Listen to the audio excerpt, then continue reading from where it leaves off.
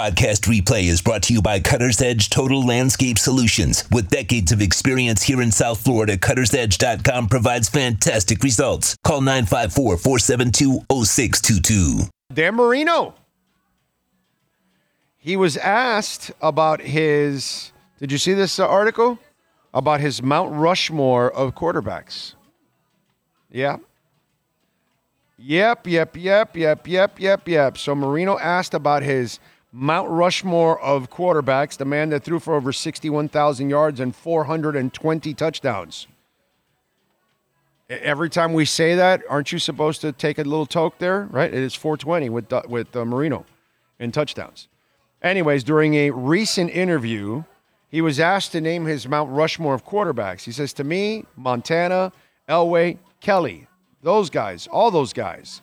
Patrick Mahomes, he's going to be considered one of the best ever. You got Tom Brady, you got a lot of guys. So there's a lot to pick from there. When asked if he'd consider himself, Marino had a humble response. Nah, I'm not going to do that. That's for someone else to say, but I feel like I could play with all those guys. And you know what I love about Marino? There's many things I love about Marino, my favorite Dolphin player of all time. He is humble personally out there in public like that. He's not ever going to talk himself up. But behind the scenes, he lacks zero confidence. And he should. Because he should never lack any confidence. He should feel the way he does because he can play with anybody. And sometimes we land in a situation. It happens to you. You're a good employee. You land in a terrible business. And you see it's run terrible and all that. And you do your job. And then you go find a job that's the same kind of job with another company that does the same thing, but it's run the right way. And now you feel good, and you can excel, and you can improve, and you have confidence around you, and you can get better, and you can get promotions, and you can make more money.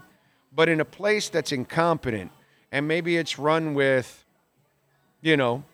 friends or family members or anything like that, that there's some bias, and you can't get ahead, or you don't have the support. I've worked at radio stations with Sean that we didn't have anything to work with to try to do our jobs. You know what I mean? And so it's hard to be good at what you do when you don't have support. And Dan Marino could have won many titles. You just never gave him what he needed in order to win those titles. He never had a defense. He never had a running game. And that's why I laugh with the whole Tua thing with some of you morons. He needs no, everybody needs a team. Okay? Because if you don't have Chris Jones, then Mahomes is not winning titles. That's kind of the way it goes. If you don't have, McDuffie and what's the other guy? Bird or whatever, right? Huh? Snead, yeah. Bird, Snead, whatever. All those, you're not winning. When he didn't have an offensive line, he got his ass kicked in the Super Bowl. Everybody needs a better team in order to get it done, And so to me, this is where I feel bad for Marino at times because for some people, he doesn't get the respect that he deserves. And that's because he was in a situation that didn't allow him to excel to the point that he easily could have. Because he easily could have won a title. But you're not winning it if you don't have the right people around you. And Shula, unfortunately, failed in building a team around him. But I'm not surprised that he mentions guys like Montana, Kelly. I mean, those guys, Elway, it's as good as it gets, man.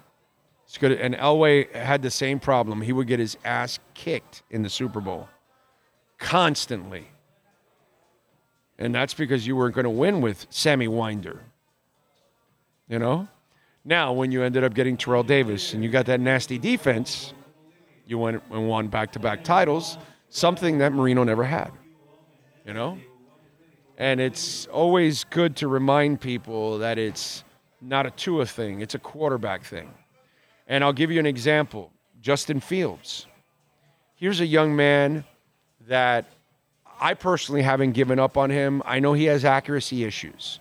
That's his legal knock right there, right? But moxie, toughness, intelligence, work ethic, it's all there.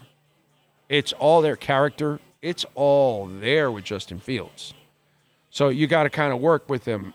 Do I think that he had everything to work with in Chicago? No, I don't. So wherever he does go, I hope he lands somewhere where he's given an opportunity to see if he can succeed.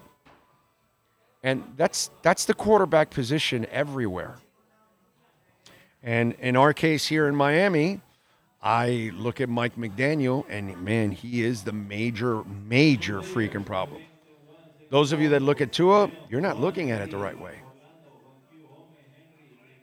That's all. You're looking at a head coach that doesn't know how to run an offense, doesn't have any awareness of what's going on in a game on a consistent basis, constantly making mistakes. He lost his own defensive end because he kept him on the field because he didn't have to.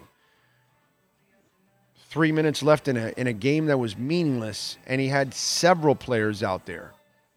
That's no awareness. He sends in plays late, not allowing his quarterback to ever adjust to anything, setting your quarterback for failure. Constantly in love with throwing it to Tyreek Hill, setting his team up for failure because he doesn't spread the ball around enough. You know, there's a lot of things that he does that he doesn't help his quarterback out. A lot of things Shula did that didn't help his quarterback out. A lot of things the Bears did that did not help their quarterback out. You know? Yeah, you know what? You know what's a great example? Even though he's not a franchise player, Ryan Tannehill. See, you brought him down, you drafted him, right? And you tried to make him a passer. Where Tennessee got him and said, no, we're going to run the ball a lot, and then he will throw off the run. And so he didn't have to go throwing 300 yards all the time. In fact, there were plenty of games where he was throwing 150 yards and a touchdown or two, and they were winning. And why? Because Henry and the line and the defense were dominating. And that is great coaching on Vrabel's part, bad coaching on the Dolphins' part. He understood what he had, and then he deciphers it and uses it the best way it can possibly be used. We didn't do that because we didn't have that kind of running game or defense, by the way. Well, no, actually, at times there was a decent defense. See what I'm saying? Lamar Jackson. If you get him and you start making him a passer, you're an idiot. He needs to be a runner that then passes. Josh Allen. Ken Dorsey was screwing it up. He thought he could make Josh Allen a guy that can throw the ball 35, 40 times a game. No, that's not him. He's got to run. So it's either you have to understand what kind of player you have so you can play him the right way, and then you also have to then complement the player in order for that player to succeed. And it doesn't matter if you're Marino, if you're Justin Fields, if you're Tua Tagovailoa, or you're even Ryan Tannehill. You must understand what you have and then how to use it. And so far, Mike McDaniel doesn't fully understand how to use it. So, interesting to hear Marino talk about his Mount Rushmore of quarterbacks and how the ones that succeed, there's a reason why they succeed. It's not only because they're great, it's because they also had the help that they needed. Something Marino did not, unfortunately.